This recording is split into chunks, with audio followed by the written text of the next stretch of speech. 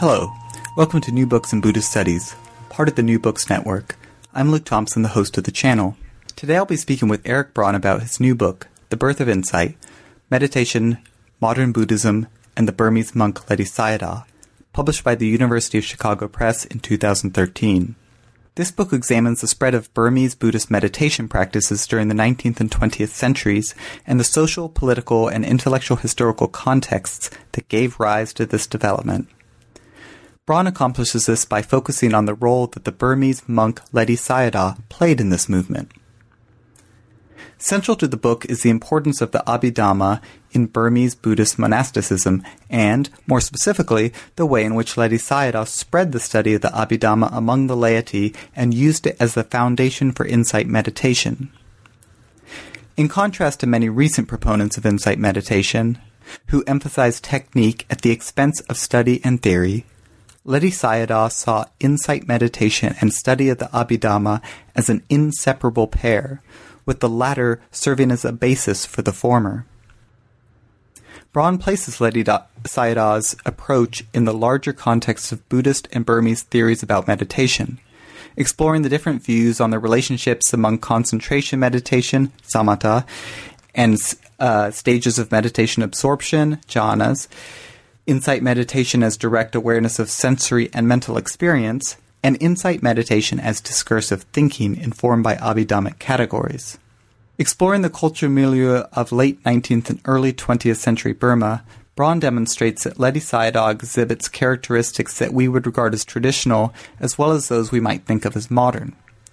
In addition, as opposed to Buddhist reformers who argued that Buddhism was in fact applicable to and accorded with modernity, Ledi Sayadaw flipped this relationship on its head by asserting that modernity, for example Western science, was in agreement with Buddhism.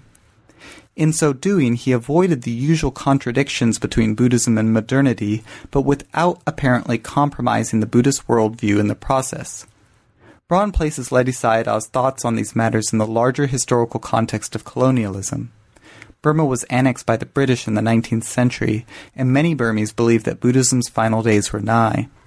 Ledi Sayadaw's theories, then, were in part a response to a new environment in which Buddhist monks were losing their traditional position as educators, and in which the age-old relationship between the Sangha and the state was abruptly terminated.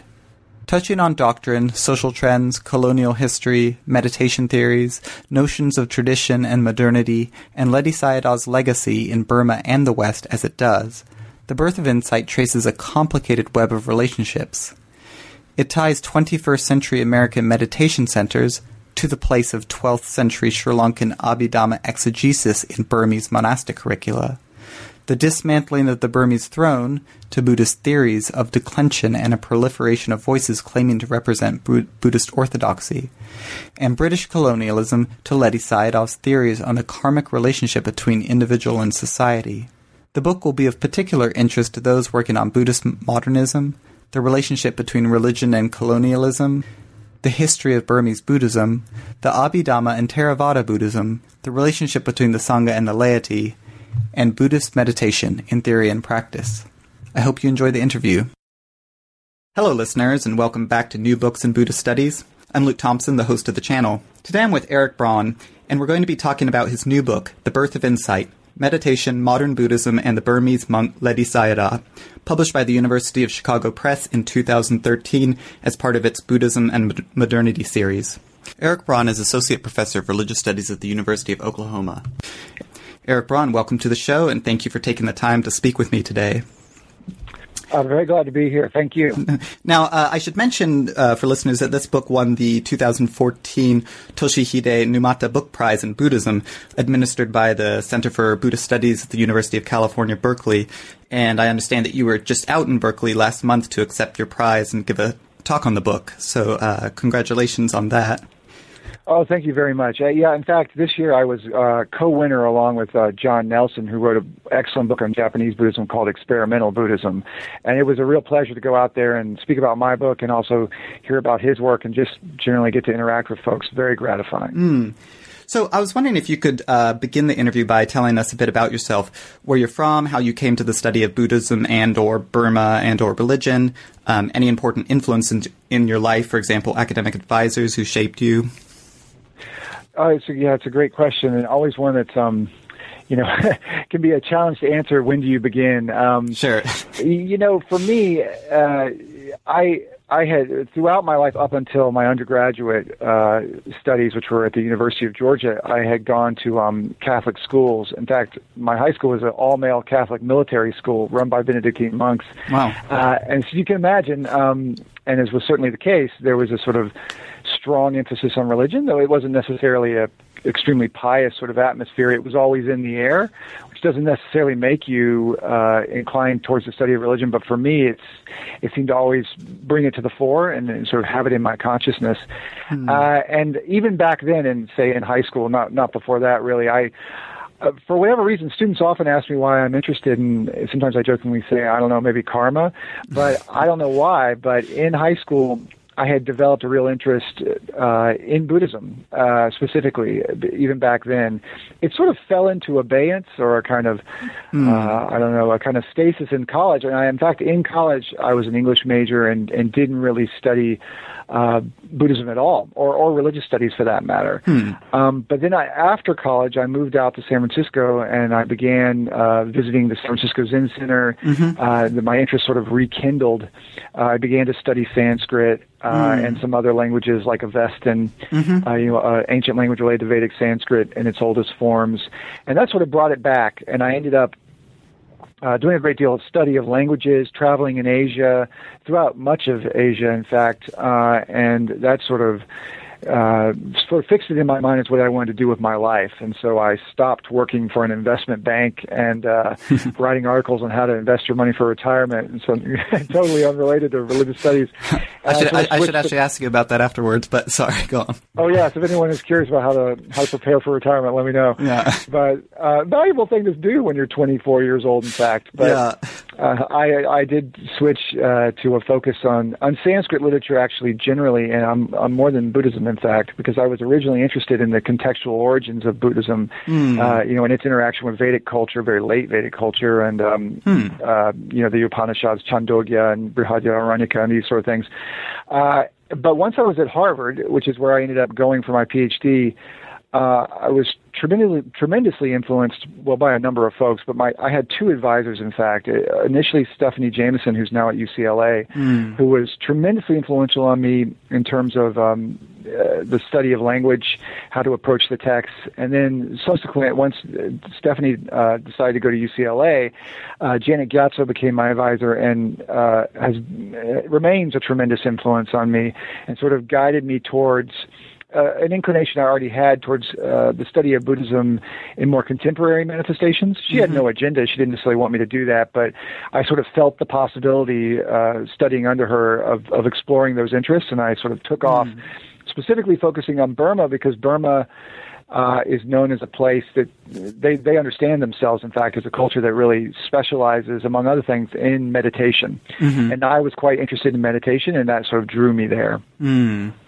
The actual sort of technical aspects of meditation, or more meditation as a cultural phenomenon, or sort of in fact, both. That's a great question, because it does cover many different arenas, so to speak, and it was sort of the whole package for me that interested me. They do celebrate themselves in a sense, and I think justifiably so in many senses, as technical experts in what makes meditation tick, so to speak, and how, what are its inner workings, from the Theravada perspective, of course. But then at the same time, there's a tremendous sort of, I guess you'd say, just general popular interest in meditation. By no means does that mean that everyone meditates in Burma. I think scholars listening to this podcast would be well aware of that. But, most Buddhists don't meditate, and that's true in Burma as well. But that said, relatively speaking, there is an astounding interest in actual practice, and even more broadly, even among those who don't practice, there's just a sort of general level of interest that's pretty intense. And so, all those things sort of drew me there. I see. So it was really the interest in Buddhist meditation, and then along with that, a developing interest in sort of more modern or contemporary Buddhism that led you to focus on Burma specifically. That's right. I mean, I had always been deeply interested in the Pali text, and that was obviously an easy interest to keep as I began to study the Burmese Buddhist culture. But it is kind of interesting because I think often, quite understandably, and it's actually a very sensible way to go, let's say, people become deeply interested for both the heart and mind in a particular culture, in a particular Buddhist sort of tradition, and that draws them to then find a project that will work within that interest. Right. For me, it was, in fact, in some sense, the reverse. I already had a kind of interest in meditation and in Pali literature, and then I kind of came to Burma through that. Right. But yeah, it served me well. Yeah. Okay, so thanks for that. So moving on to the book itself, in the introduction you explicitly state that this is not a biography of Ledi Sayadaw, but rather an examination of the growth of meditation and development of modern Buddhism that is undertaken. And but you do this through using the life of Ledi Sayadaw as a sort of lens through which to view this, or more specifically, you look at Ledi Sayadaw's role in this growth and development. Right. And as such, you don't cover every single event in Ledi Sayadaw's life, but rather focus on those facets of his life that are directly relevant to the larger topics. That being said, could you begin by just telling our listeners who Ledi Sayadaw was? I should just mention he was born in 1846 and died in 1923. That's right. And you're quite right. I was keen to frame the book in a certain way so that a reader would not assume that I was going to give a kind of comprehensive view of his life. He had an incredibly rich and varied life, and so I do, in fact, give, I think, a pretty clear portrait of the sort of major milestones of his life in pretty much all arenas. But you're right. It is focusing, particularly spending its time really specifically on his role in the emergence of mass meditation in Burma. But that said, I do kind of, the backbone of the book, or the spine of it, runs along the story of his life as well. So in the introduction, along with, sort of clearing the way in terms of theoretical matters and certain definitional issues, I give the basic story of his birth and his early schooling up until the time he kind of takes off at the capital of Mandalay to begin serious study as a young, fully ordained monk, around 20 years of age. And then the subsequent chapters sort of follow his life chronologically, even as they chart the sort of different facets of his contributions towards the emergence of mass meditation. And that was a bit of a trick, in terms of the mechanics of how you create a book. How do you tell the story of his life chronologically to some degree to have that kind of interesting narrative propelling the reader forward at the same time that you deal with facets of his life that don't necessarily follow chronologically. Luckily, to a significant degree, it was pretty easy to jibe those two things. But it is true in terms of his life. He was a remarkable student in what was, when he was born and up through the first half of his life, really royal Burma, traditional Burma, ruled by a Burmese king. That's one of the things that makes his life so interesting, in fact, that his life really straddles this divide. Half of it is in the pre-colonial era, and then half in the colonial period. And his life can be read, in a sense, as a kind of formation in that pre-colonial period that then is applied to the problems of the colonial moment. And so when you look at his life, you see his birth, his traditional formation, his attendance at monasteries in the royal capital, his life mostly in one particular royal monastery called Danjiao, then his movement into the forest, the arrival of the British, and then a public career that sees him traveling all over the country of Burma. Now, by the way, as I think most people probably know, officially called Myanmar. He travels all around. He becomes a public figure of tremendous notoriety and in many ways devotion. And then sort of ends his career as this kind of famous monastic figure, famous for his learning, but also famous for his popularization of practice and his popularization of study among the laity. Yeah, and so and of course I should mention too that he wasn't born into it. It sounds like he comes from a very humble background. That's true. Yes, he's from a family of traditional rice farmers in Upper Burma, about 60 miles roughly. A town called Saimpian, about roughly 60 miles from what was in the royal capital of Mandalay. And, one interesting thing about that is the monkhood, as it does to a significant degree in many Theravada countries and elsewhere in the world today, represented a kind of means of mobility. That it wasn't so incredibly unusual for a monk to come out of a small village and rise to prominence, because there were means, really a kind of meritocratic system where one could make one's way to prominence, even from fairly obscure beginnings. Though it is certainly true as well that prominent families, prominent people would certainly have a way, let's say a kind of ready means to become well known if they could also prove their abilities, say scholastically or in some other way. But yeah, it certainly was a means for him. Though I should say that it seems quite clear from his biographies and everything we know about him that this was not someone who had chosen the monastic life because it was the only means for him to kind of get out into the world. Right. He seems to have been quite devoted to his identity as a monk and his practice as a monk. So that leads us. Thanks for that sketch, and that leads us into the first chapter, which, you give a synopsis of Ledi Sayadaw's early years after he left his village and headed to Mandalay, the royal capital, to gain entrance into what was perhaps the most important monastery in Burma at the time. So he arrives in Mandalay in 1869 at the age of 22 or 23, and he stays for, I guess, about 14 years till 1883 when the monastery burned down. So could you please, and also I should mention just the important sort of colonial dates, which was 1852, the British annexed Lower Burma, and then 1886, shortly after he left Mandalay, they annexed Upper Burma. But could you please describe the type of environment that Ledi Sayadaw found himself in the monastery in Mandalay? For example, what was emphasized in the curriculum, and what was the relationship between this specific monastery and the state, and also just between, elite monasteries and the state more generally? Sure. Well, in many ways, that chapter is entitled "The Best of Times and the Worst," because I start that chapter by noting that in many ways, traditional Buddhist learning was at its apex. Under King Mindon, who ruled from 1853 to 1878, there was tremendous, almost unprecedented in terms of its intensity, patronage of Buddhism. Certainly, kings define themselves by their patronage of Buddhism, so he was not alone at all in that role. But he really took it to an astounding level.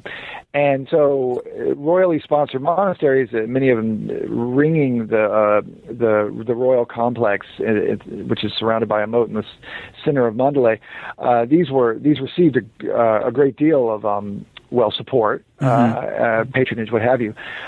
So when you went there, if you made your way into one, you were really kind of close to the center of power, not only sort of literally, geographically, but figuratively too, in the sense that there was a great deal of attention being paid to you from the center of political power there in the capital.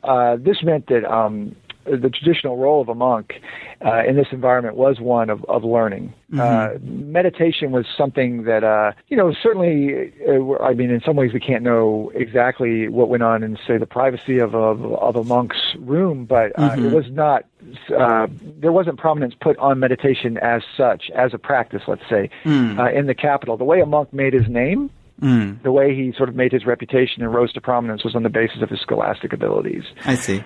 Certainly at this time, in the sort of late royal period of Upper Burma that remained free, as you noted, in 1852, the British had taken over the whole of the bottom half of the country. They'd actually taken the sort of tail of Burma, sort of Isthmus of Kra area, up to around Molamyan, a little above, in 1824, and then in 1852 the rest of the lower part.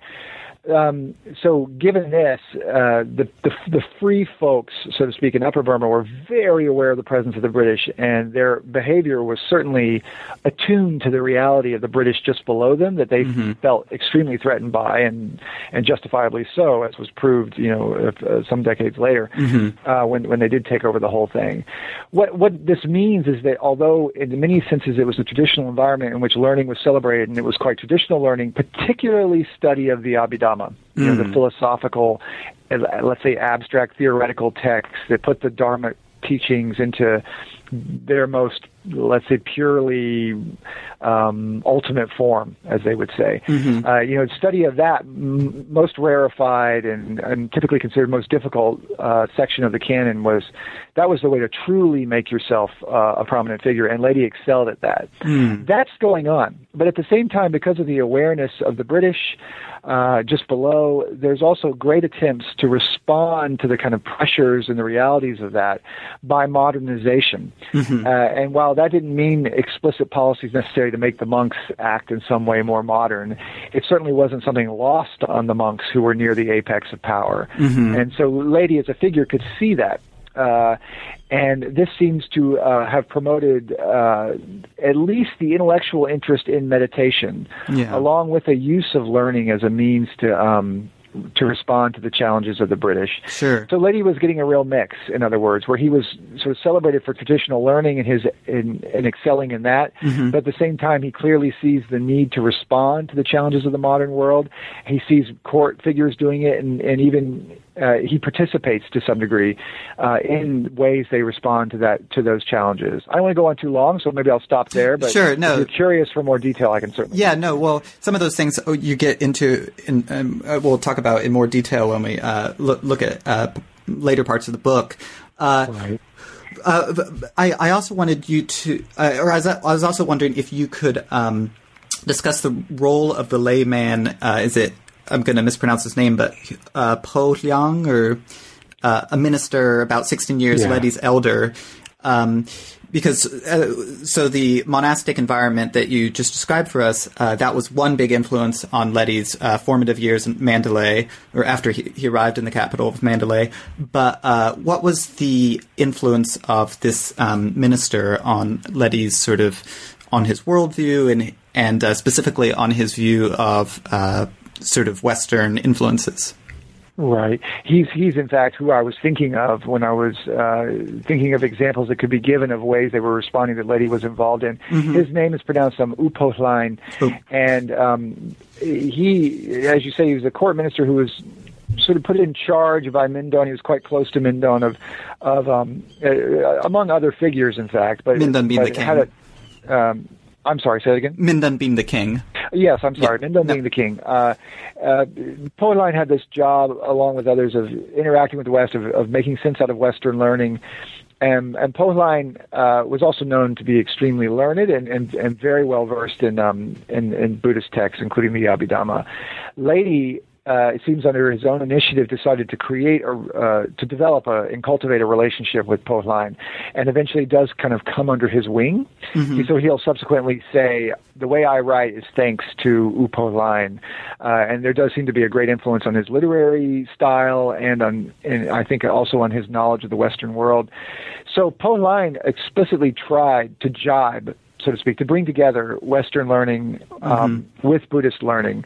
And so, for instance, wrote several texts about meditation that sought to make meditation sensible in the modern world, we might say. In fact, one text in particular, this text called The Meditation on the Body, sought to align an Italian anatomy textbook with Buddhist Abhidhamma thought. So, in a sense, they're made to be, to some degree, equivalent to one another in terms of their kind of access to the natural world. But then, of course, in the end, the Abhidhammic perspective is sort of celebrated as the ultimate one because it's the one that leads to awakening and freedom. I see.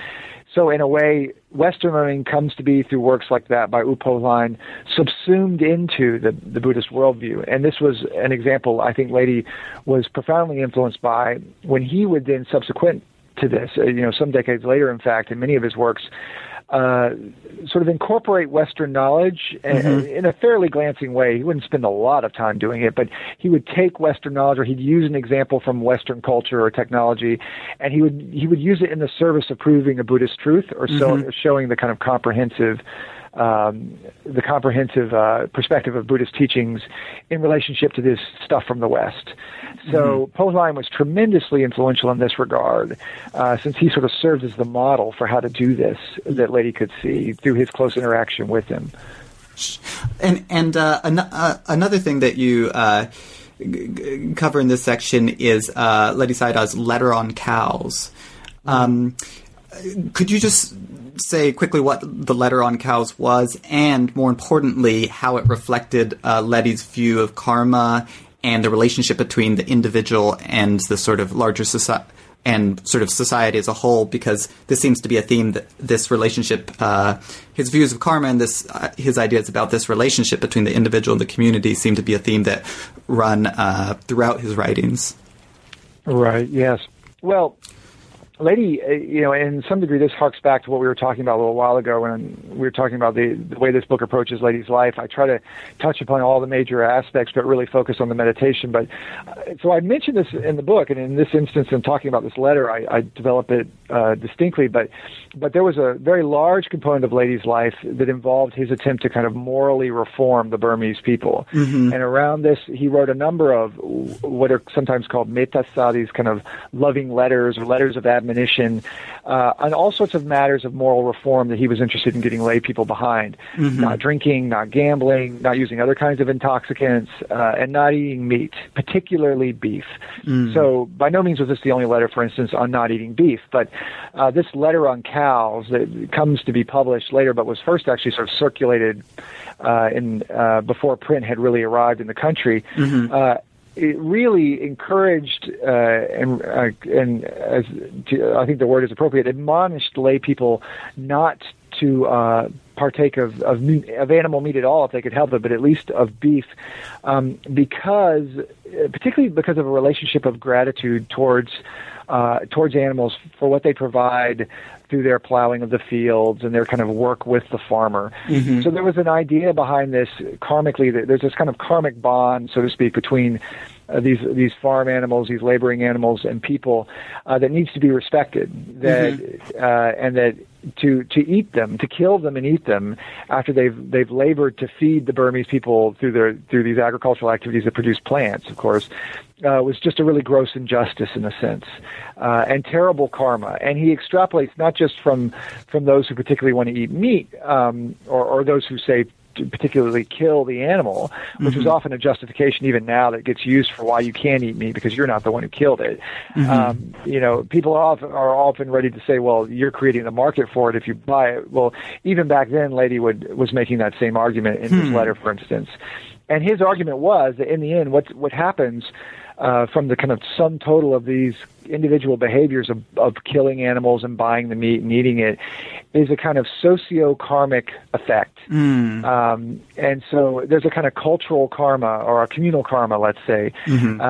That affects the Burmese people as a whole because of this kind of general corporate bad behavior. Mm-hmm. And so he notes that I have it in the book there, there's a moment in the letter where he says, well, if you're asking why, all these bad things are happening, I'm paraphrasing here, of course. Mm-hmm. If you're asking why all these bad things are happening and we're, we've lost control of the country and whatnot, don't blame other people, blame yourselves. Mm-hmm. Because it's because of the way in which we're not following the moral law that would ensure our sort of health and wealth, namely the kind of law of karma that needs to be followed. So moral renovation on the individual level becomes also a kind of it's only sort of a sort of proto form here, but a kind of almost nationalistic endeavor. Mm-hmm, because mm-hmm. the more individually moral a person is, the more they're sort of adding to the karmic health of the country or the society as a whole. Mm-hmm. For Ledi, I should say that Ledi wasn't necessarily thinking in terms of the nation state. They didn't have those that would be kind of anachronistic mm-hmm. from Ledi's perspective, at least initially. But he certainly was thinking of the kind of communal Burmese people and their sort of karmic health. And so all these kind of moral efforts are actually in line with the propulsion towards meditation and study as well that he encourages, in that they all sort of add to the karmic health of the country, mm-hmm. And therefore could be kind of nationalistic contributions towards ultimately Burma's freedom. Mm-hmm. So it seems like he's quite different then from the Young Buddhist Men's Association, for example, which focused far more on trying to implement policy changes. It's almost as if he's putting the responsibility on the Burmese rather than the British when looking, for example, when looking at the British takeover of Burma, for example. Yes, that's right. I mean, in a way, I don't think he had any problem. He doesn't really speak about it, but I don't think he had any issues with the idea of passing laws that right. were forbidden, say, meat eating. But alcohol had been forbidden under Mindom, for instance. Mm-hmm. But so I don't think it was the case that he felt like that was pointless or a right. bad idea. But you're right. He put the focus squarely on, I think, where he felt the heart of the matter was, which is the kind of moral quality of the individual. Mm-hmm, mm-hmm. So getting to the end of the chapter, you discuss Ledi's departure from Mandalay in 883, I believe, and his first serious foray into meditation. Now, I'm going to ask you to discuss Ledi's sort of his own ideas about meditation later on in the interview. But for now, I just wanted to ask you to talk about the sort of intellectual, historical, and political context in which meditation became increasingly important, because as you mentioned in the book, it wasn't only Ledi who was beginning to focus increasingly upon meditation. That's right. Yeah. At the time when Ledi was living in this monastery called Thanjaun, just sort of bordering the royal complex, he certainly would know about this nascent movement towards meditation that was taking place just a handful of miles away in the hills of Sagaing, this town, very near, just across the Ayeyarwady River from Mandalay, anyway, very, very close by. He would have known about this, and certainly would have seen that meditation was being, through the writings of Upothan and these other people, it was being developed as an intellectual project. It was receiving much patronage in that regard. It always, I should say, had been an intellectual project, but it kind of was taking on a new sort of emphasis at the court at this time intellectually. But also being these monks who were beginning to meditate in the hills of Sagaing were being patronized as well. Then at the same time that he sees this sort of response to the scene, to the, let's say, the what's going on at the time, just in Upper Burma, he also sees the subsequent destabilization of the country. Mindom's reign ended in 1878, and his son Thibaw took over in a very bloody sort of secession. And during Thibaw's fairly short reign, because 1878 to 1885, not really that long, right. The country became more and more unstable. That eventually led to all sorts of social unrest, including a very large fire that burnt down his monastery along with a large portion of Mandalay in 1883. And that's really the kind of direct prompt to Ledi's departure for the forest, so to speak.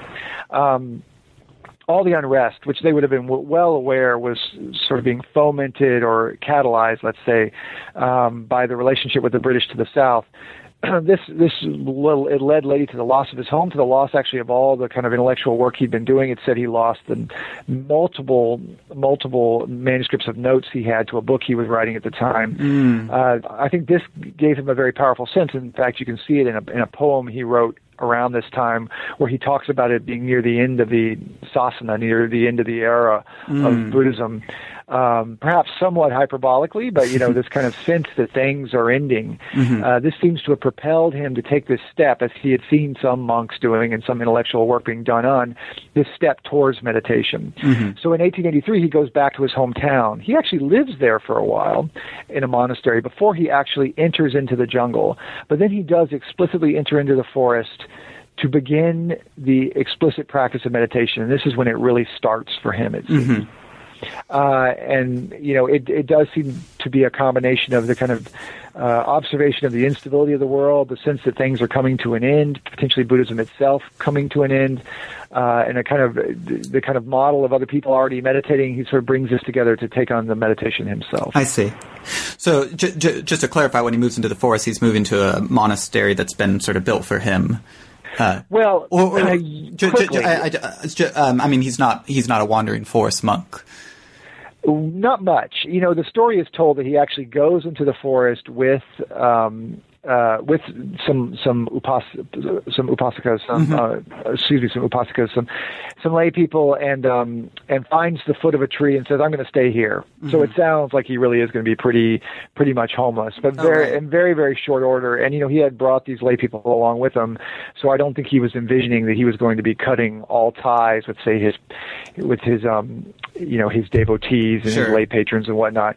In quick order, he gets a monastery built and begins to teach and study once again, even as he combines it with meditation. Mm-hmm. In fact, this is a very good point, because I stress this in the book, that unlike, say, the wandering forest monks we see in the Thai forest tradition, or in some other traditions, Leidi's interest was not to forego intellectual study, for instance, in favor of practice, or to take on an utterly homeless life of peripatetic wandering or whatnot. And in many ways, in the sense, he was only going to add meditation to what he was already doing. Mm-hmm. But now in this kind of more charged setting of the forest, which of course has deep resonances in Buddhist traditions for being, the place of serious work and serious meditative activity and whatnot. Okay, so moving on a bit, in your second chapter, you focus on a controversy that erupted around a work that Ledi published in 1901 called the Paramattha Dipani, and this is a commentary on the Abhidhamma Sangaha, an extremely influential and concise presentation of the Abhidhamma teachings that was written in Sri Lanka sometime between the 10th and the 12th centuries, and I think it was most recently translated in English by R.P. Vijayaratne and Rupert Gethin. But the question you raise here, and the question that I certainly had, is why did anyone besides a small number of scholastic monks even care about a highly technical commentary written in Pali, not in Burmese, that focuses on a work from 700 to 900 years prior?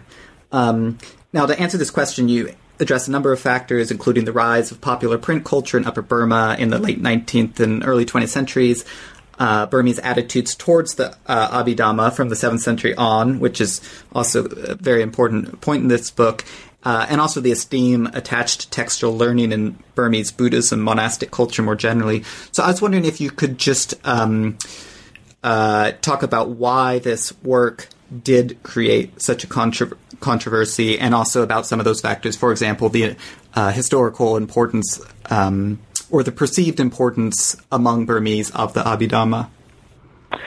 Sure. Yeah. I mean, you already addressed that a little bit earlier, but right. Well, you certainly you're hitting the kind of the thrust of that chapter right on the head there with that question of then why would they care so much? Why would there be controversy around this so much?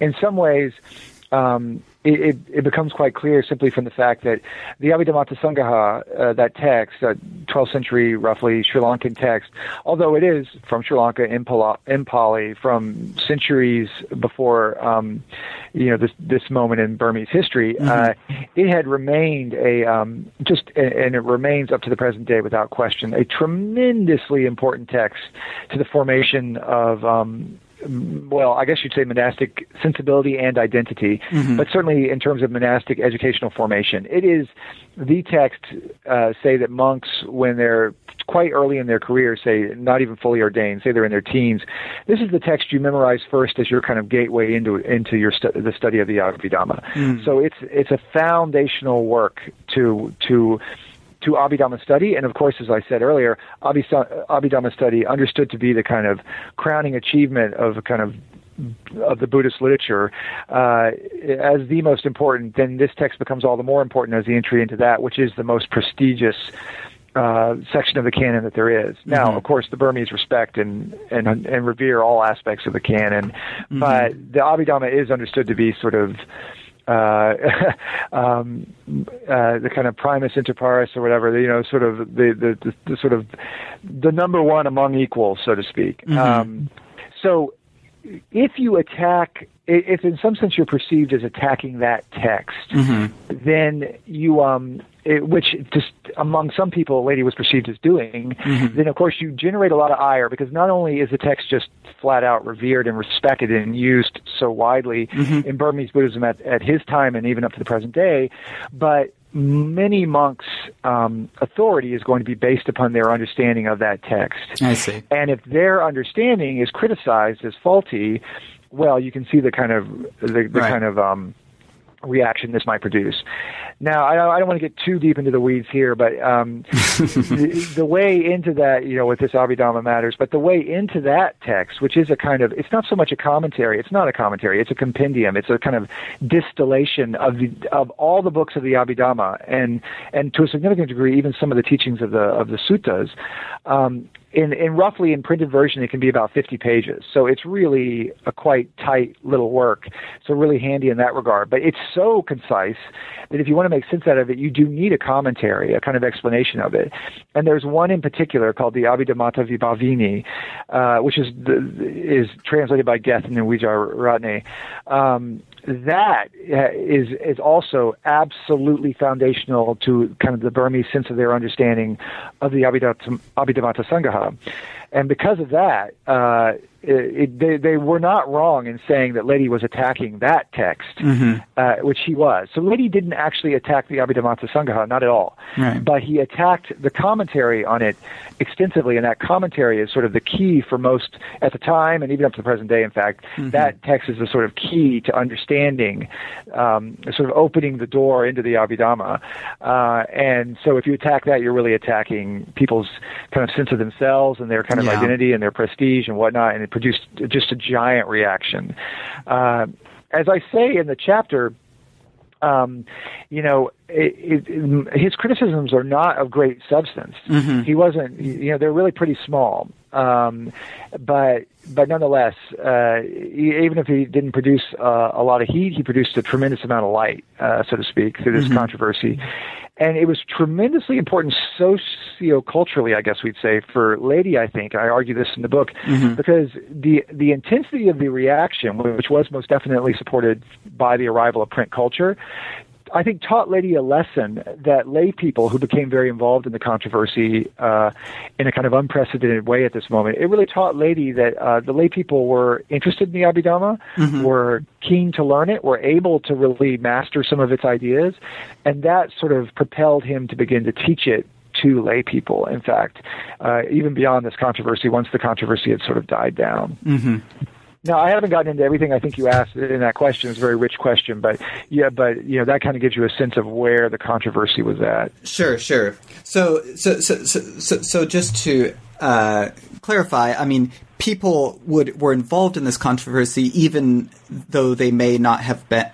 Even people could sort of participate even from the sidelines in this controversy, even if they didn't necessarily have the scholastic learning to understand the specific arguments or refutations being made.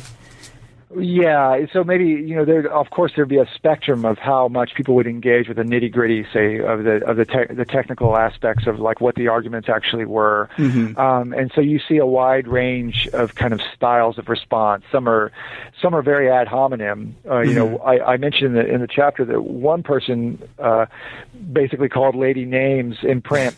And one of Ledi's disciples actually gathered up all the books he could get a hold of by this guy and burnt them. And there was the urging of a number of other book burnings of Ledi's books. These don't seem to have really happened. That one instance seems to be there could have been others, but that's the really well-known one. But many people, for instance, lay people could read. This controversy was discussed extensively in the newspapers of the time. And so people could get a kind of précis, so to speak, a kind of just general overview of what's going on. Right. And then there was many public meetings held, and people could they could have dialogues about what is being said and what's going on there, and sort of establish, or appoint someone to be their specific responder. So in many different ways, in these different kind of aspects, people could take part in the controversy. Right. Certainly tons of books, many books, were published in response to Ledi's critique, and so there were many different things you could read to take part. So, and I should mention for listeners that you go into great specificity with regards to some actual examples from Ledi's work in this chapter, but we won't get into the sort of detail right here. Right. So in Chapter 3, you're looking at some of the ways in which Ledi attempted to counter what he viewed as the negative effects of the British colonial governance of Burma and the presence of Christian missionaries. Now, you've already talked a bit about some of Ledi's views of the cause of the deterioration of Buddhism in Burma and how he tended to look more to individual conduct as the solution rather than sort of larger policy changes. Now, why would you? And you've also addressed the importance of Abhidhamma in sort of Burma more generally, but why was Abhidhamma so important in Ledi's fight against colonialism and in preserving adherence to Buddhist belief and practice? Well, there's a number of reasons, fairly overdetermined. One aspect that I don't think I really touched on extensively, but certainly comes out of some of the earlier chapters as well, is that as the quintessence, so to speak, of Buddhist teachings, the Abhidhamma is also the most fragile. Mm-hmm. So as in all forms of Buddhism, in the Theravada, Buddhism is something that's understood to itself be subject to impermanence in terms of its knowledge of it in the world. Of course, the Dharma is just the way the world is at all times. But typically it's understood classically as the dispensation of the Buddhist teachings can last 5,000 years, but might not necessarily last that long if people act badly. Are immoral, who eat beef, who take intoxicants, who gamble, whatever. So one reason to focus on the Abhidhamma is that it is the sort of frontline defense against the degeneration of Buddhism and of the Buddhist tradition, because in this 5,000 year span of time, it has been stipulated, it is in the commentaries by Buddhaghosa and other authors, that the disappearance of Buddhism will happen in stages. And in terms of the texts, the first thing to go will be the Abhidhamma, because it is the most rarefied and sort of precious of the teachings, the most abstruse.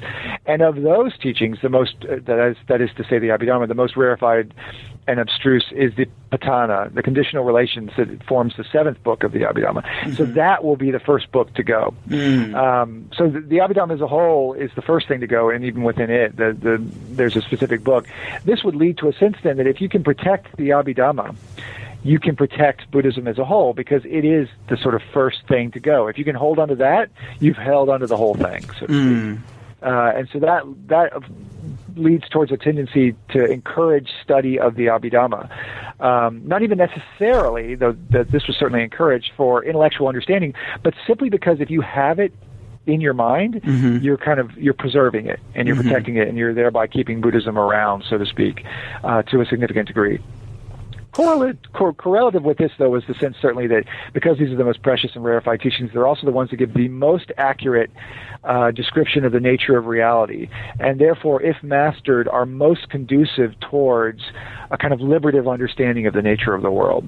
And so in a culture which has celebrated the Abhidhamma and done extensive work on learning and teaching and understanding the world through Abhidhamma modes of analysis, already exemplified way back by U Po Lain in Ledi's life, then to not only encourage people to preserve Buddhism by learning it, but it would make sense too, and it's like to encourage people to use that learning as the means to analyze reality, because it was the most conducive towards awakening. In whatever stage a person could reach. And so for these general reasons, I'm not sure if this covers your question entirely. Those would be reasons he certainly would celebrate Abhidhamma, and he did. Yeah.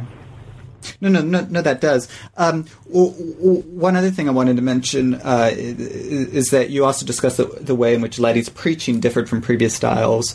And I wanted to ask how innovative this was on his part, or was he part of a larger trend?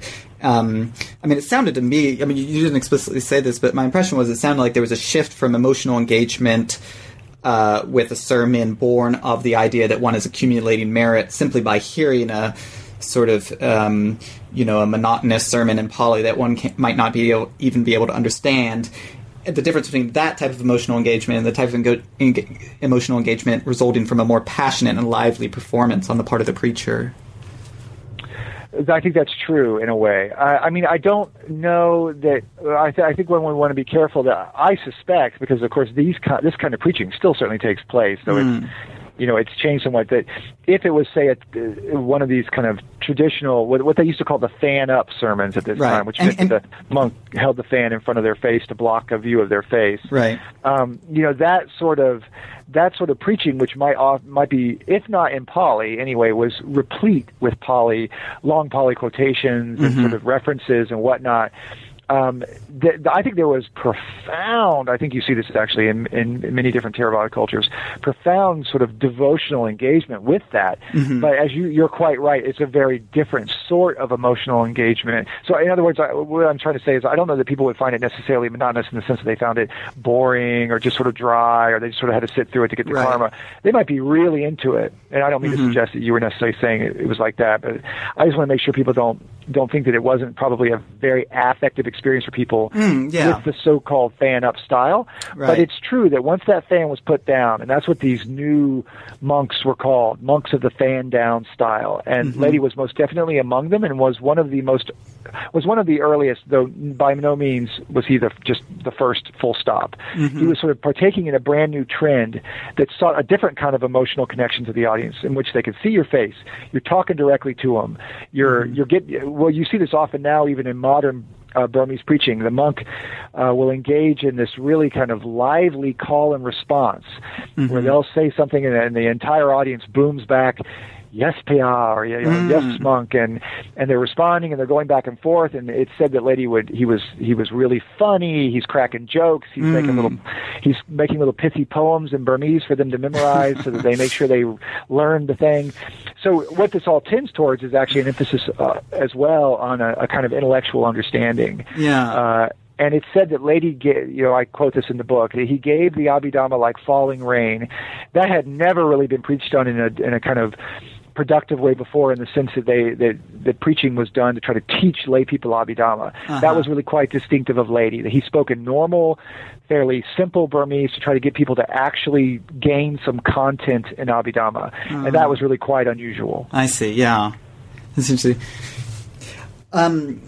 Yeah, it's sort of, I don't know if this is correct. I always imagine it's the difference between listening to like Gregorian chanting in Latin in a cathedral and maybe, hearing a sort of Southern Baptist preacher, speak the word or something where, one's an engagement with a certain like ritual space or experience and maybe one's a bit more engagement with a particular person. I don't know.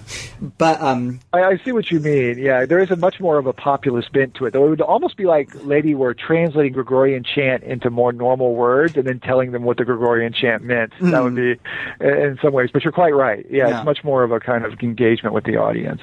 So, in chapter 4, you focus on a work by Ledi called The Summary of the Ultimates, written in 1903 and first printed the following year. Now, this is in fact a poem.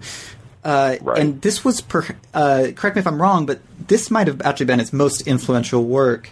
Could you briefly describe the work and what it's, and more so than its content maybe, can you describe what it's supposed to do or convey? Sure. Right. Well, it's a poem of roughly like around 600 verses in Burmese, quite simple Burmese in the sense of grammatic structure of the poem itself. That's meant to actually just give you full-on, basically a kind of translation of the Abhidhamma Sangha, that 12th century Sri Lankan Pali text that we were talking about before. That was the focus of the second chapter on that controversy. So it's just meant to basically be a Burmese version of that. It turns out it's not, but that's what Ledi explicitly says it is. Right. It's just a translation from Pali into Burmese so that normal folk can memorize it and understand it. So, and you say that this summary, this work, this poem of whatever it is, 690 verses, reorients the Abhidhamma to lay concerns, and more specifically that it helps the lay person understand his or her role within the cosmos, and thus how to act within this life, within the cosmos. So how does it achieve this, and how does it make the Abhidhamma any more relevant to the laity? Well, it does it in a number of ways. In subtle ways, it shifts. I sort of engage this through fairly close textual analysis.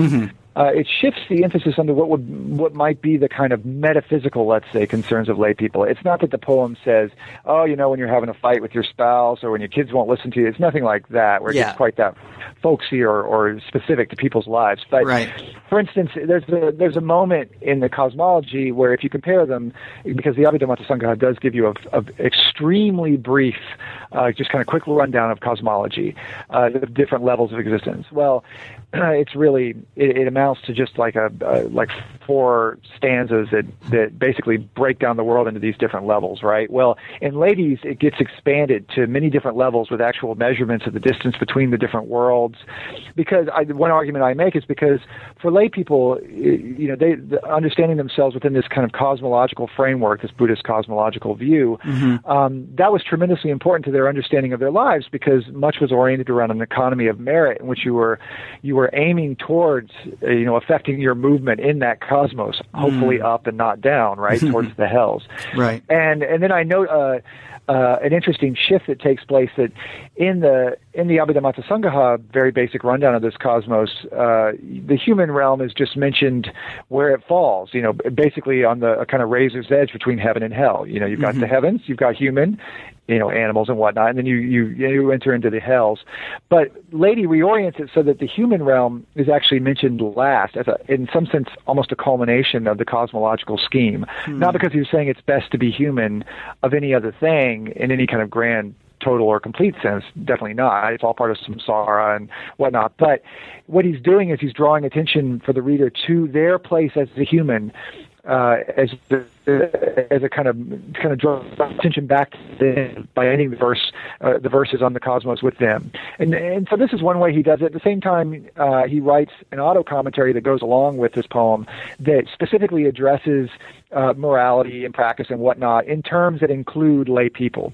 So the Abhidhamma Sangha tended to define, say, there's a moment where it talks about the requisites of a monk, and the necessities of a monk to live a life as a monk. The robes and the bowl and whatnot, the razor and water strainer and whatnot. And it makes no mention of lay life. Ledi, on the other hand, reorients that and discusses life in general, both for lay people and for monks, as a way to kind of include them, so to speak, in the concerns of the text. There's many instances of this kind of like subtle shift, and then I might just say that, as I noted, it's a quite simple text, and so it was easy for people to memorize and learn and kind of incorporate and recite, and so to that degree, it made itself much more approachable, I guess you'd say, and sort of feasible to study for lay people. Sure. So you're now the penultimate chapter, or the chapter before the conclusion, is where you sort of address Ledi's efforts to promote meditation and his views of meditation more fully. And you begin by noting that Burma witnessed the spread of Buddhist study and meditation practice among the laity far earlier than other parts of Southeast Asia or Sri Lanka. And you also point out that Ledi's emphasis on meditation was in line with his belief that the way to save Buddhism was through individual cultivation. One of the primary themes in this chapter, and indeed Ledi's thought as you present it, is the relationship between study and practice. So I guess more specifically here, the study of the Abhidhamma, the sort of Buddhist metaphysics, and meditation. So what is the relationship between study or knowledge on the one hand and then meditation on the other? And how did he, through his social organizing, how did he promote this among the laity? Right. Well, I think, of course, Ledi maintains this sort of triumvirate of pariyatti, patipatti, and pativeda, so study of the text, practice, and then realization, respectively. It's certainly not that he breaks those down, but I think there was a much greater tendency than, say, you see here in the States, to see study as a kind of natural starting point for self-cultivation that would lead naturally to, that would segue right into practice. And so there wasn't such a sharp division between the two. And so in many ways, like Ledi remarks, in fact, at the end of that poem we were just talking about, that if you study this poem properly, you can use it as the basis to surely get awakening in this very life. And that seems to be the first use of that expression. And so study was sort of formulated as a kind of natural basis for practice. And you see in Ledi's articulation of what practice is, that it's profoundly scholastic, one might even say, in terms, unlike the way I think often, at least kind of regular people with an interest in meditation, say here in the West, envision it. If you have that kind of interest, you go and you buy a book like How to Meditate or whatever, and it's really about the technique of meditation, and maybe there's a little theory in it, but it's really about the technique. You'd be at a loss if you really sought such a text by Ledi. In fact, what you find is when you even read a book that's about meditation, like he has a book called the Anapanadipani about breath meditation. You read it and you're like, well, this just sounds like a philosophical textbook on like the kind of metaphysical mechanics of meditation, not how you actually meditate. Yeah. But those cannot be separated so easily in Ledi's view, because in a sense your knowledge of the practice is, to a significant degree, your understanding of its kind of metaphysical underpinnings and its sort of metaphysical formulation and what have you. So there was a very organic kind of sort of connection between the two that allows for one to lead directly to the other. Right.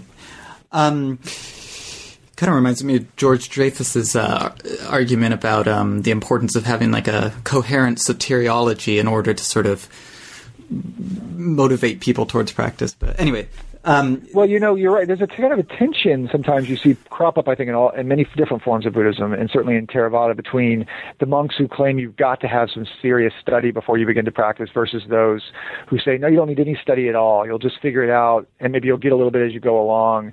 And Ledi definitely fell in the latter camp, and some of his disciples certainly did as well. Yeah. Well, one last thing I wanted to address in the chapter on, there's a lot that we can't cover here due to time, but one thing I did want to talk about is you discuss the way, you discuss this sort of difference of between insight meditation as discursive thinking and insight meditation as simple awareness of, for example, tactile sensations or one's breath.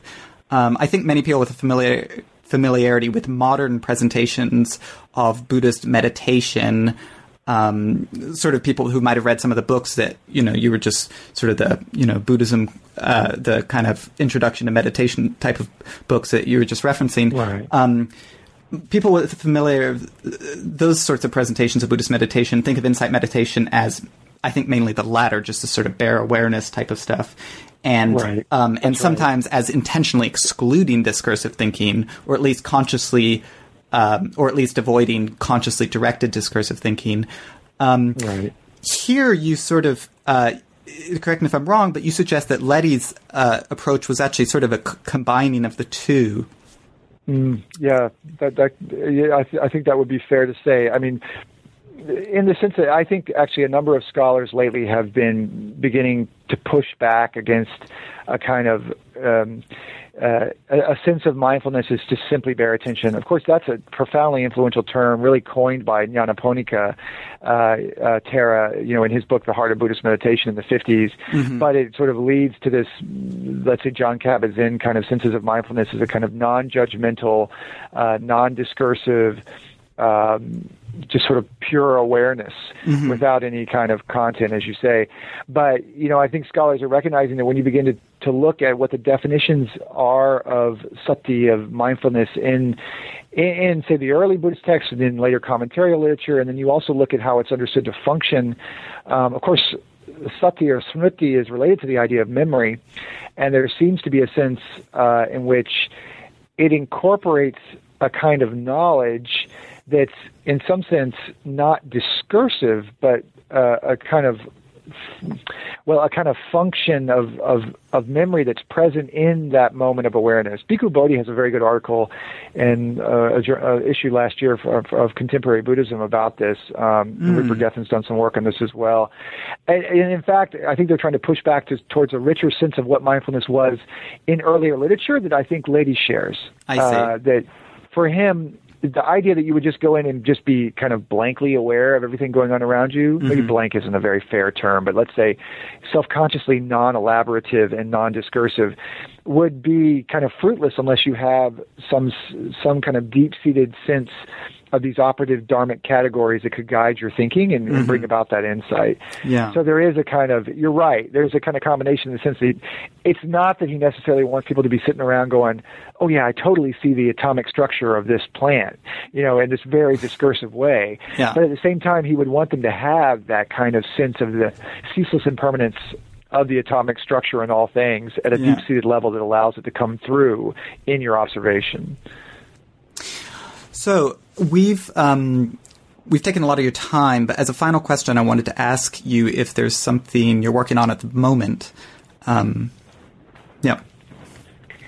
Sure. Oh, yes. I mean, it never stops, right? And I'm working on a couple of things, but I am putting a lot of emphasis on a project that actually, the conclusion to the book we've been talking about carries forward in just a very brief way the story of mindfulness into the West with people like Dak Cornfield and Sharon Salzberg and Joseph Goldstein, but then also some of the developments that have been taking place in Burma since Ledi's time up to the present day. And so then this current project I'm working on, which is tentatively titled The Great Awakening, looks at how meditation is transforming in the contemporary period, running parallel, essentially, an analysis between what's going on in Burma these days versus what's going on in the West. But, of course, these things are interacting with one another. Yeah. So it's sort of observing how figures travel back and forth in these global flows and what this means for secularity, and for what it means that there's been a kind of neurophysicalist turn towards brain scans and what Willoughby Britton, a neuroscience researcher at Brown University, calls the blobology effect. This kind of idea about what are these blobs in the brain? Is that the truth about what meditation really does?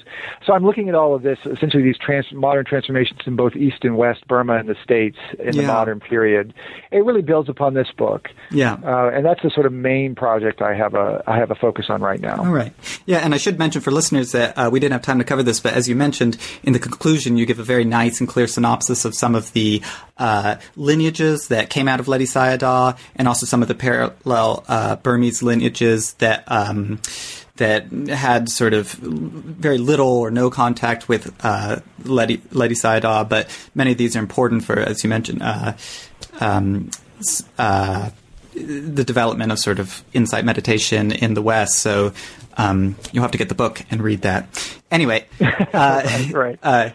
The listeners, that is, not. I'm sure you own a copy. Well, thank you very much for speaking with me today, and thank you to our listeners for tuning in. And that's it for today's New Book in Buddhist Studies. See you next time.